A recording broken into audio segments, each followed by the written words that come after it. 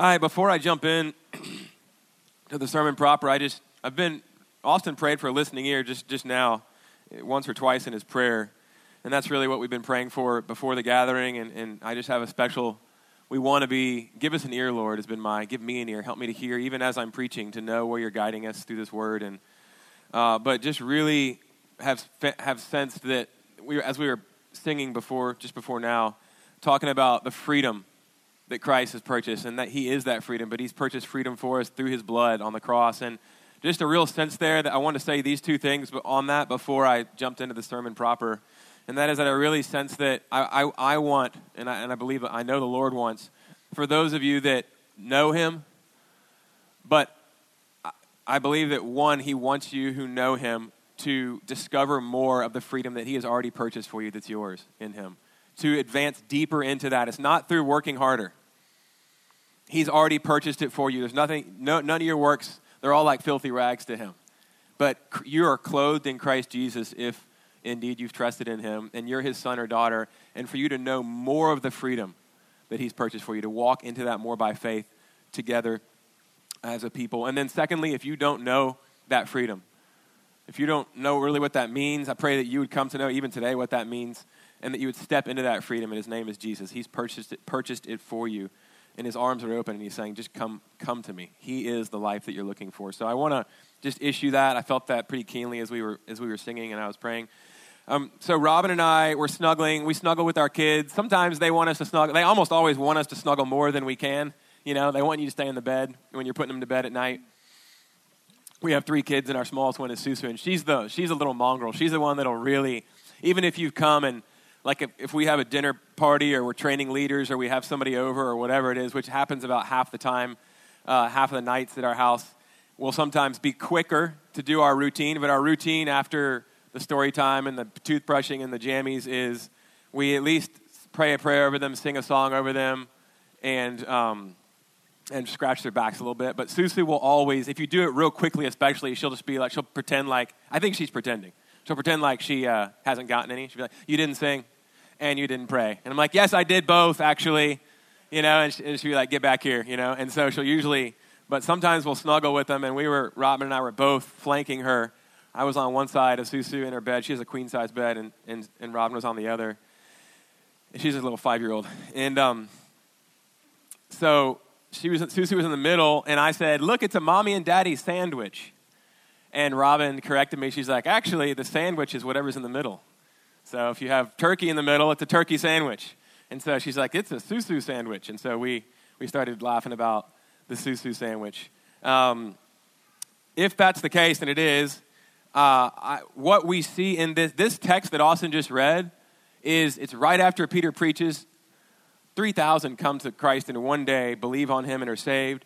What we see is the first window into the first church here in these few verses. And what are they doing? How are they spending their time? What we see, remember that Susu sandwich, what we see is a unity sandwich. Those verses that Austin read, I don't know if you noticed, I kind of felt it when he got into verses 44 and 45, which are right in the middle of this window in these 7 verses. It really is majoring on how they shared everything in common, and it kind of got a little, we don't know as Americans like what to do with that. Stephen called it the Bernie Sanders passage this morning. It's just like, you know, and you might be all for a socialistic approach to things economically. This isn't about that. But if you're not, this might make you really uncomfortable. But this, as a window into the first church, is a unity sandwich. Unity is so strong in the middle of this passage, in the sort of heart or the bullseye, if this is a target passage, in the bullseye of this passage. So to take 2 words from Dietrich Bonhoeffer in a book he wrote, it's a picture of life together. Everything they do is done together. The people are spending their time together. They're physically and spiritually together. They're of one mind, and they share everything that they have. And this is extra remarkable because think about what they just were. Think about who these people are, these 3,000 plus, 3,120 if you want to, because there were about 120 that were up in the upper room praying, and now there are about 3,000 added to them. Think about these people. They were from all over the Mediterranean. They spoke a bunch of different languages. Remember, Peter was in his The 120 were given the gift of tongues to preach the mighty works of God, the gospel, what God had just done in Jesus Christ for them to save them in the languages that they understood. So there are people of a bunch of different languages, and there are people who just crucified Christ. And now they are saved as one body, joyful, filled with gladness, and sharing everything that they have together. It's an amazing picture. But it's not just a susu sandwich. It's not just a unity sandwich. It's not just the unity that we see in the middle. It's actually, I just blipped through this week in preparation. Every single verse speaks to unity. Verse 42, they devoted themselves to the same four things. That devotion means they stuck together. They shared it all. They did it all together. Verse 43, all came upon every soul. How? Because they were together seeing the same awesome things, and God was manifest among them. Verse 44, all were together and had all things in common. This is the sandwich bit. This is the meat in the middle. Verse 45, again, selling and sharing all to provide for each other. So there wasn't a single need among them. Verse 46, day by day, attending the temple together, eating together, and partying together. That's my translation, but it's really what they were doing. Celebrating what God had done in Christ and their new identity in him. And then verse 47, the last verse in this chapter, this glorious chapter, like Austin said, God added to their number daily. To their number meaning, to the total number meaning they were together and getting bigger constantly. And like I said, not only that, but the core of this passage is where it's most pronounced, this unity. It's unity. So in this life together, what the church should look like, let's jump in and just, this isn't comprehensive. None of my sermons ever are. But it's really what I feel the Lord had for us this morning. So we're not going to get to it all.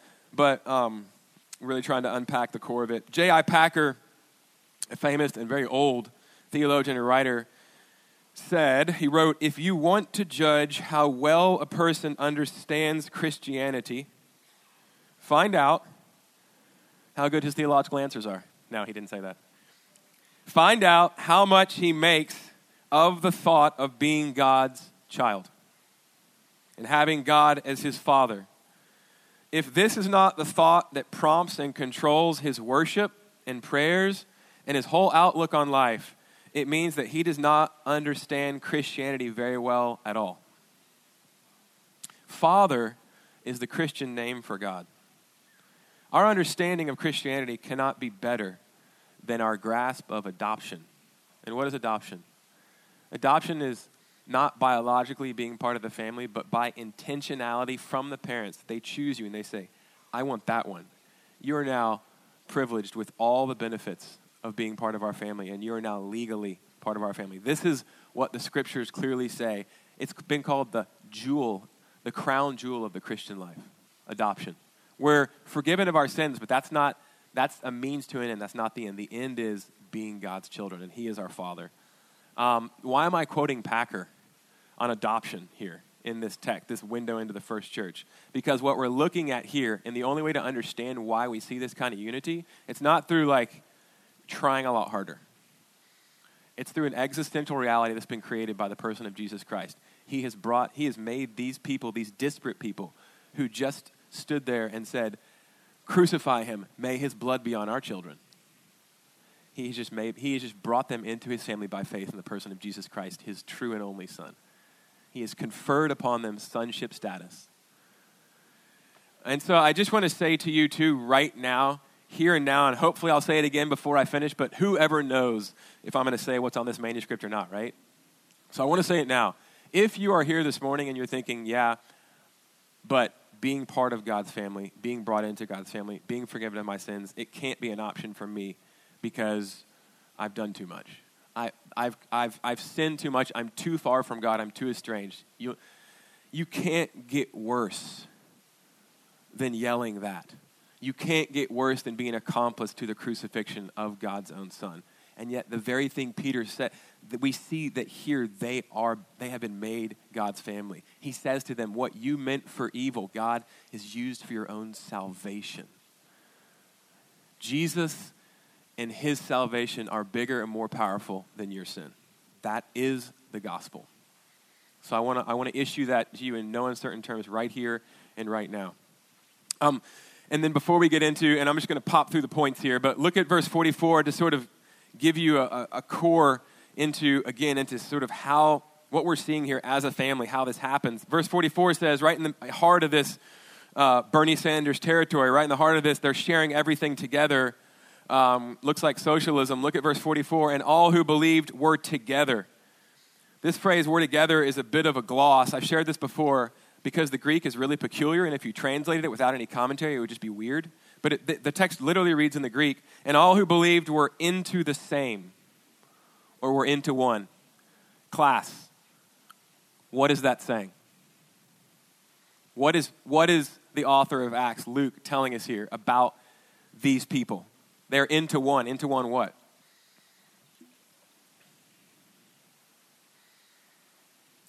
They're into one body. And whose body is that? The body of the crucified and risen and reigning Jesus Christ. That is what the church is. He is the head reigning, and we are his body here on earth, which is why, like Austin said, you see the book of Acts, his people doing just what he did when he was on this earth. There's a vital connection between the head and the body, and that connection is the Holy Spirit. Okay, they were brought into the very life of Christ, and that is our identity. And the more that we live into what we say we believe and what is true, the more this will happen among us. Is this for today? I believe with all my heart that it is. And so I want to have that be a prayer for us and something we lean into. A hungry church, first of all, a hungry church. So as we think about this life together and this unity and this unity sandwich, let's just jump into this point briefly. A hungry church, they're spiritually hungry. I've mentioned this before as I preached this text less than a year ago, and we're about to move into uncharted territory. Don't worry, if you have a photographic memory and never forget a thing, and you remember what I preached 9 months ago, and you're like, man, you're saying a lot of the same stuff. I apologize, and don't worry, next week it's new territory, so yay. But it bears repeating that this is a hungry church. They are spiritually hungry. It says they were devoted. They devoted themselves to, and that word just means they stuck close by or close at hand. They attached themselves to the teaching, the prayers, the fellowship, and the food, okay? It means that they persevered in these things. It wasn't ad hoc. It wasn't incidental. It wasn't occasional. They shared life together like a good family does. But also, just to jump into something I've never mentioned before and want to spend a few minutes on, they were physically hungry. I don't just want to... The kingdom of God is eating and drinking. The kingdom of God is God's reign breaking into this life. Do you know how much, and I'm about to get into this, how much of Jesus' ministry was involved with just eating with people? So much, and drinking with people, so much that they called him a glutton and a wine and a drunk. He never got drunk because getting drunk's a sin, but he did so much ministry at the table with so many sinners that they had so much accusation against them because the church is supposed to be spiritual, man. You're supposed to keep your hands clean. Jesus did anything but that. The kingdom of God breaks into this world. It breaks into baking cakes. It breaks into the mortgage industry. It breaks into law. It breaks into finance. It breaks into computers and making sure that your car can drive by itself. Insane. It breaks into anything, asset integrity management, and on and on and on I could go. Being at home with the kids, teaching them, loving them, being with your neighbors, everything.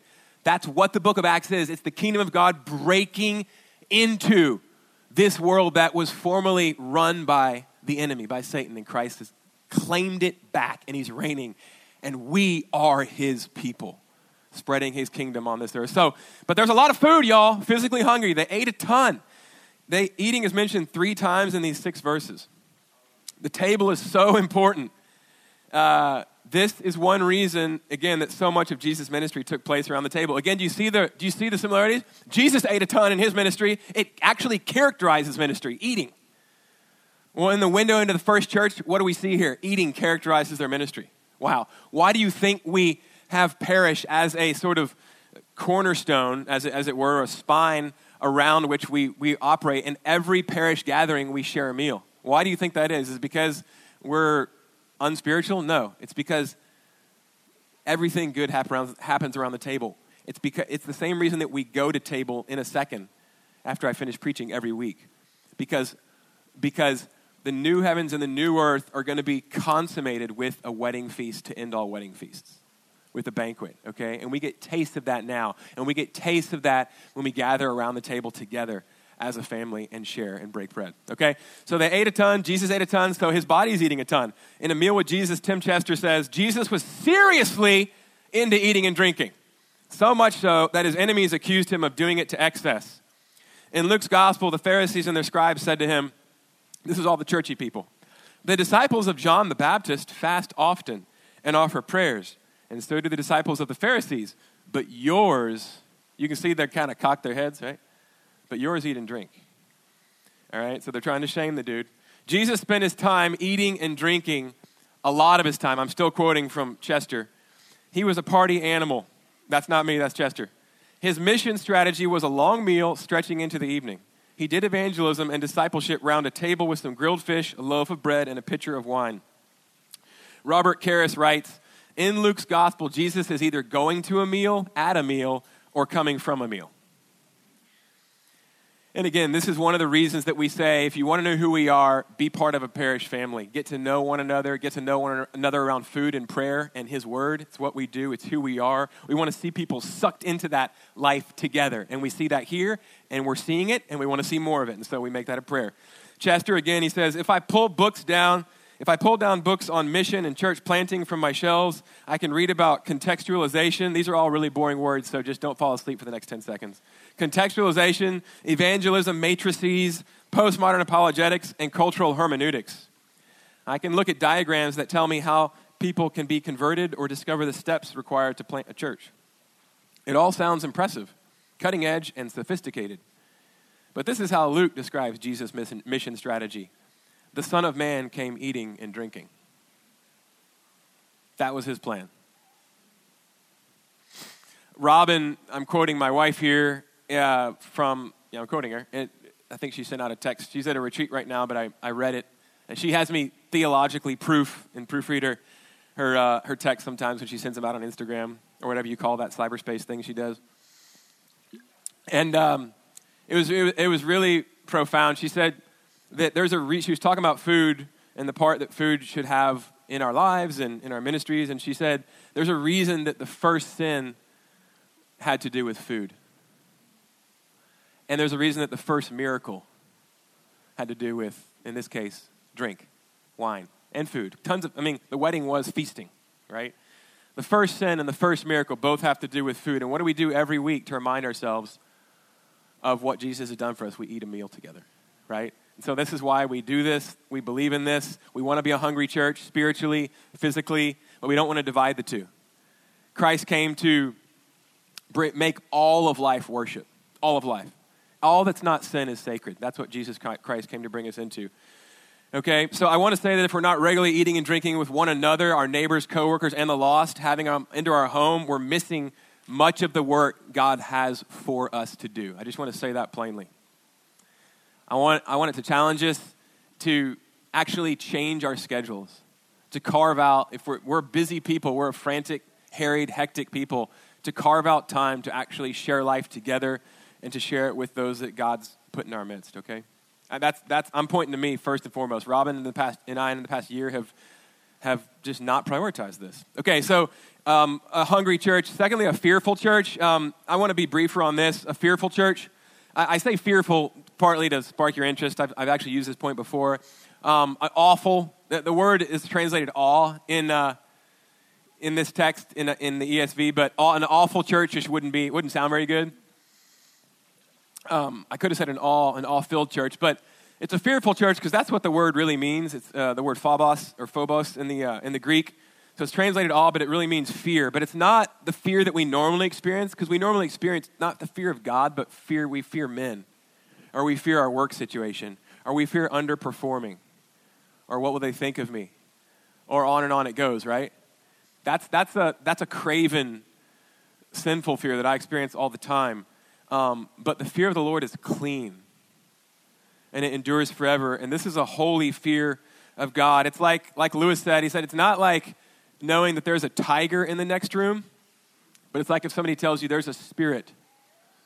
There's a spirit in the next room. All of a sudden, there's a different kind of fear that fills you. There's a reality there that you don't fully understand, but that grabs hold of you, and to have God's Spirit among us at work, doing things in and through us, and saving people, and performing signs and wonders through us, and showing us awesome things. That's what we desire. It's a large part of what we pray for this morning. Lord, we don't want to go through the motions ever. Certainly not this morning. We want to encounter you. We want to know that you're here among us, and we know that you are because of your promise, but we want to sense you, we want to meet with you, we want to be made like you, because this life is about adoption, it's about relationship, it's about knowing God and being with him face to face through the person of Jesus. So this is what they're experiencing. They're filled with awe or fear, and it says many wonders and signs were being done through the apostles. And I've mentioned this book before, Brian Blount, in his Putting Jesus on Display with Love and Power. He talks, what we see here, Peter has just been proclaiming Jesus. He's been telling of the mighty works of God, and they have as well. But then we see them showing the mighty works of God too. We see salvation, and we see, especially moving forward, healing and prophetic words and all the gifts of the Holy Spirit and his palpable presence among them. And just, I think that so much of the way that a lot of us have been brought up, and we've been brought up in the church, is the tell ministry, but we forget the show part. It's show and tell. It's not just proclamation. It is proclamation, but it's proclamation and demonstration of the fact that the King has come to live with us. And he's done everything necessary for us to be made children of God, okay? And so there's nothing more extraordinary. Two things here. There's nothing more extraordinary about someone getting healed or a prophetic word being given to them that no one else would know and they fall on their faces than there is about someone actually being brought from death to life by the person of Jesus Christ, being saved. That is far more extraordinary. So we shouldn't be like saying, okay, I'm down with the front part and the back part of this text, verse 41 and 47, where God saves. That should be happening in the church. But this whole awe and signs and wonders and prophetic words and healing and things like that, that's too much. That doesn't make any sense if we truly believe that when people get saved, it's the greatest miracle of all. And actually, Luke, who writes this, doesn't give us that option. He bundles them all together and says, this is what the early church looked like. And I think by extrapolation, it's prescriptive as well as descriptive. It's what the church through the ages in these last days until Christ returns ought to look like. Like his ministry, people getting saved and people getting set free as a demonstration of the fact that the King is here among us. Will we always be healed? No. Will people always get saved? No. But should we be pressing into what we see here and asking for it? Absolutely. Absolutely. And also the second thing I want to say here is that, so it's not more extraordinary for someone's leg to grow 2 inches or to get up out of a wheelchair or for a prophetic word to be spoken than it is for someone to get saved. But also, secondly, those things are that people might come to know the living God. That there might be a hunger created in them where there might not have been a hunger before. So if someone needs healing and you're in a Walmart with them, and we are all about being the body of Christ and a show and tell ministry, proclaiming Christ and also demonstrating the fact that he loves them, they might not care 2 figs for Jesus. There might not be any perceived need there. There might not be any openness. And Brian Blount tells tons of stories like this. We've started to experience this in our own congregation. But if you pray over them, they allow you to pray over them, you pray over them, and they get up out of that wheelchair, all of a sudden, there's probably going to be an extreme openness and interest in the person of Jesus Christ. How was I? So in other words, it doesn't stop with, you're healed, awesome. Here's my card. See you, bro. Like, no. Do you know that, how did this happen? This happened, and this is something that Brian Blount lives in over and over and over again. We see over and over again in the book of Acts. How did this happen? It happened because because of Jesus Christ, because of what he's done, because of who he is, because he died in your place. He came and lived the life that you should have lived but can't in your place. And he died the death on a Roman cross that we all deserve. And he's alive, and he's reigning, and he's in me, and he loves you, and he sent me to tell you that and to show you that. Do you want to know more? Absolutely. And so a lot of time people end up coming to the Lord and knowing he cares about them through a demonstration ministry. That's why we do it. We do it because we see it in the scriptures, and we do it because we want to see people come to know the living God through the person of Jesus Christ. And we're seeing it in our congregation, and it's awesome. Lauren Baker had a testimony that she shared. I don't know if she shared this one or another one. No, she shared the one in the DMV. She has so many these days, but she was reading Blount's book and having a doctor appointment, and she had a word for someone that she didn't even know existed in that person. It was their last day in the doctor's office, and it ends up that her blood pressure spiked at that moment, and she ended up sharing with a ton of people through prophetic words and just preaching Christ to them. And Austin came up to the office too, and was sharing as well, and mainly just listening and sitting back. But God opened up so many doors for her to share the gospel and share the love of Jesus Christ with those people. But I don't think it's an accident that her blood pressure spiked, and I don't think it's an accident kind of for the next 3 months. She was, I don't want to say out of commission, but bedridden, essentially. Like, the enemy hates this, but I just want to encourage us. That should be a perverse encouragement. Let us be a people who press in to all that God has for us and to all that we see here. Okay? Brian Blount, again, he has tons of stories. I have one here that I'm not going to share. It's awesome. Read the book. It's called Putting Jesus on Display with Love and Power. But he makes the point that the longest account of a one-on-one conversation that we have between Jesus and any single person, you know what it is?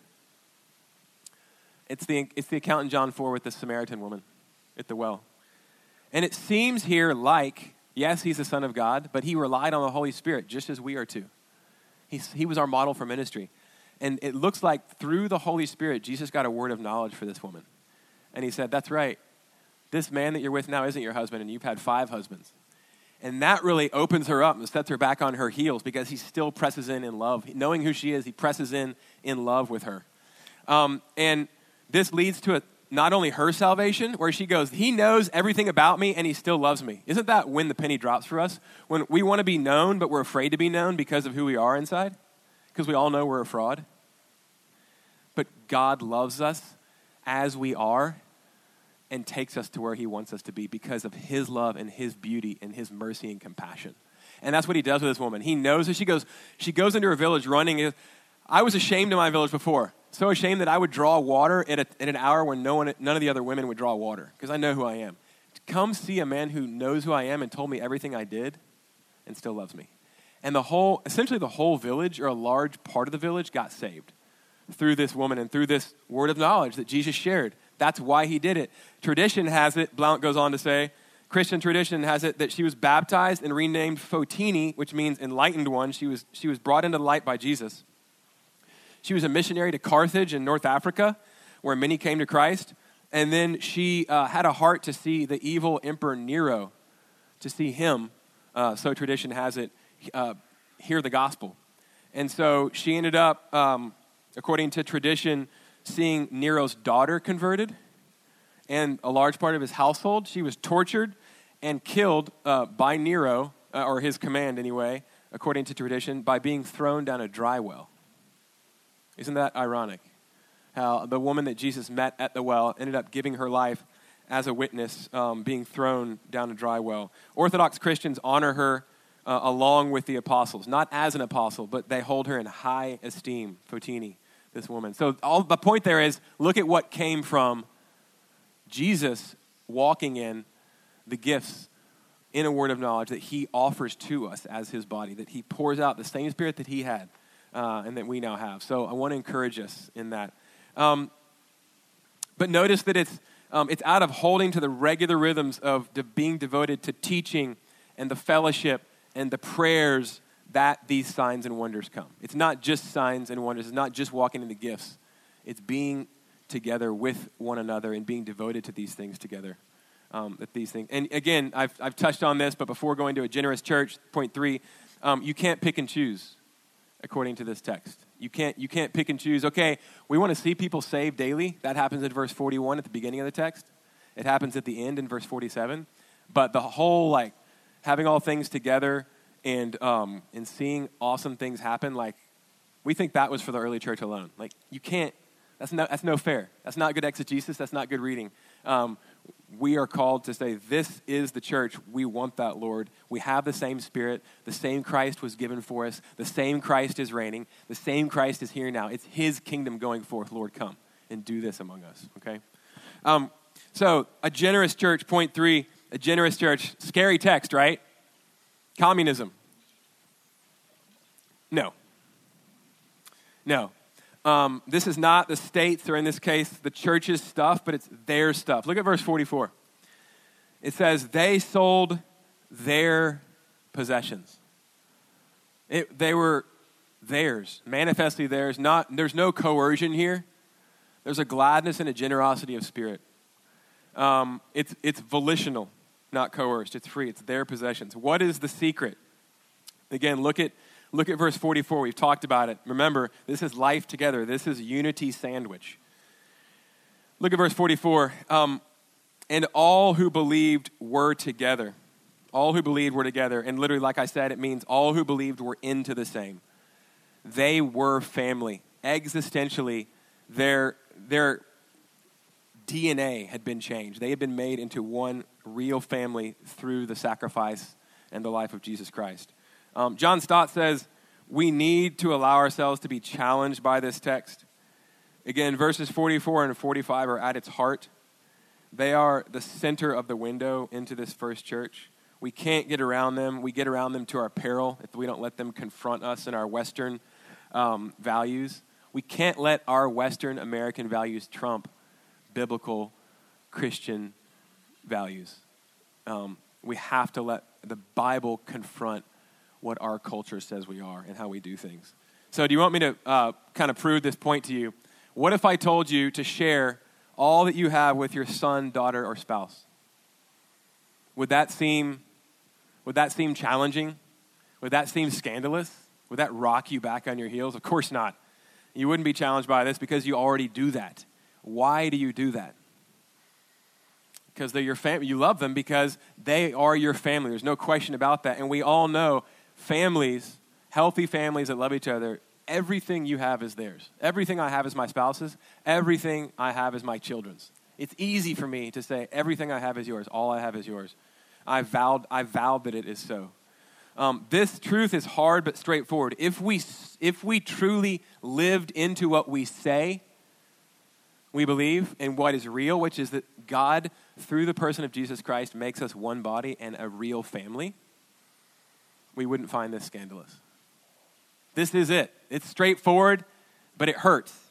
But I pray that it could hurt so good, because this is the path to true joy and gladness and happiness and fulfillment. And this is what Christ has called us to.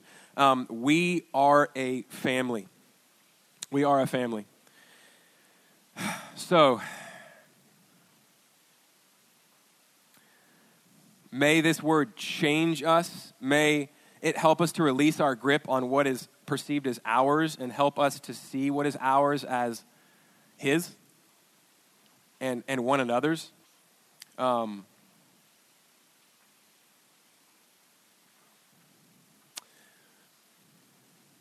Okay.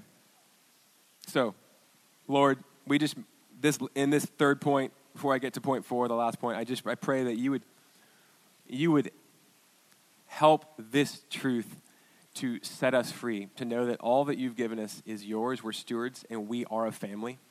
And Holy Spirit, the same Spirit that this church had, would you come and help us to live this out more and more, even this week, Lord. And through it, would you save many. Finally, we see, fourthly and lastly, that this is a growing church. John Stott again. John Stott says, the body of Christ in Jerusalem multiplied 26 times in one day, from 120 to 3,120. So, remembering the unity sandwich, if I stay with that theme, what we see in this text too is we see a unity sandwich bound by salvation bread. Okay? I like calling it a salvation sandwich, but that's if the bread is the sandwich, and apparently it's the meat, okay? We see a unity sandwich with the unity all throughout the text and in the middle, holding this church together because of the fact that we've been made one through the sacrifice of Christ. Listen to me, he who was torn asunder, he who was, in a sense, ripped from the Father's embrace, he who was cast aside and away from the Father's presence, that we might be brought near and that we might be made one. Okay? This is a reality that characterizes us. But within that reality, we see that this text is flanked by, this unity sandwich is flanked by salvation bread, right? It begins and ends with people getting saved. So, unity of disciples. We see it in this text, and we see it in research that's been done and in church history. Unity of disciples of Jesus Christ, sharing all things, being devoted one to another, and to the teaching and to prayer. Unity of disciples of Jesus leads to people getting saved. Okay? So I've mentioned this before, but Bob McNabb, in a book called Spiritual Multiplication. He writes about 2 retreats that they had in Thailand. He was a missionary in Thailand. And he says, man, I learned a big lesson. He says, on the first, it wasn't even a retreat, but there was like a believer or 2, and one of the believers was named Alm, A-L-M. She was Thai, and she didn't know Jesus at all, but she somehow ended up slipping into this group of all believers, mature believers walking with the Lord. And he is like, man, I don't know this is such a good idea because things are going to be confusing to her. But it says that Alm was struck by how different everyone was. And she said, everyone is so warm and loving. This is at the end of their time, the end of the weekend. She said, everyone is so warm and loving. What's going on here? And he says, it was the John 13:35 principle at work. Jesus said this, by this all people will know that you are my disciples if you have love for one another. So she had this like incontrovertible, unavoidable evidence in front of her and surrounding her all weekend of the reality of Jesus Christ, crucified and risen, because she was just caught in this salvation sandwich, as it were, right? She was caught in this, around this group of people that loved Jesus, and she felt the environment, and it was different, and she couldn't get away from believers, and she ended up getting saved, almost unintentionally, because she was just in this. It's very much the syndrome we see here in this first window. The second, he says, we had a retreat for 120 Buddhist college students, and we did all the retreat stuff. We made all the preparations. It was the best retreat ever, according to the books. But the Thai pastor at the end, and really, it didn't really work, if you want to say that. Like, people didn't get saved. It wasn't that effective. Although other things could have happened, right? And I'm sure they did. But at the end of the time, the Thai pastor said, this was a good retreat, but it would have been better if you didn't have as many lost people here. The Christians were majorly outnumbered. They were majorly outnumbered, okay? And so that's actually what we see here in this text, is that people are getting sucked into this environment where these Christians are sharing everything and devoted to one another, and day by day, God is just adding to their number. And that's what we want to see happen as we share life together as God's family. Justin says it best, we have to start running even more like a pack of dogs. We have to start running even more like a pack of dogs, right? And just, what does that mean? It's just, let's run like a pack of dogs. Everything we do, let's do it together. Let's do it together. And we will see people's lives change, and we're already seeing that. We will see people get saved from weekly prayer and sharing a meal ahead of time. And you might have been wondering, if you don't have any info on the weekly prayer thing on Tuesday nights, why is it from 5:30 to 8? Like, that's a long time to pray.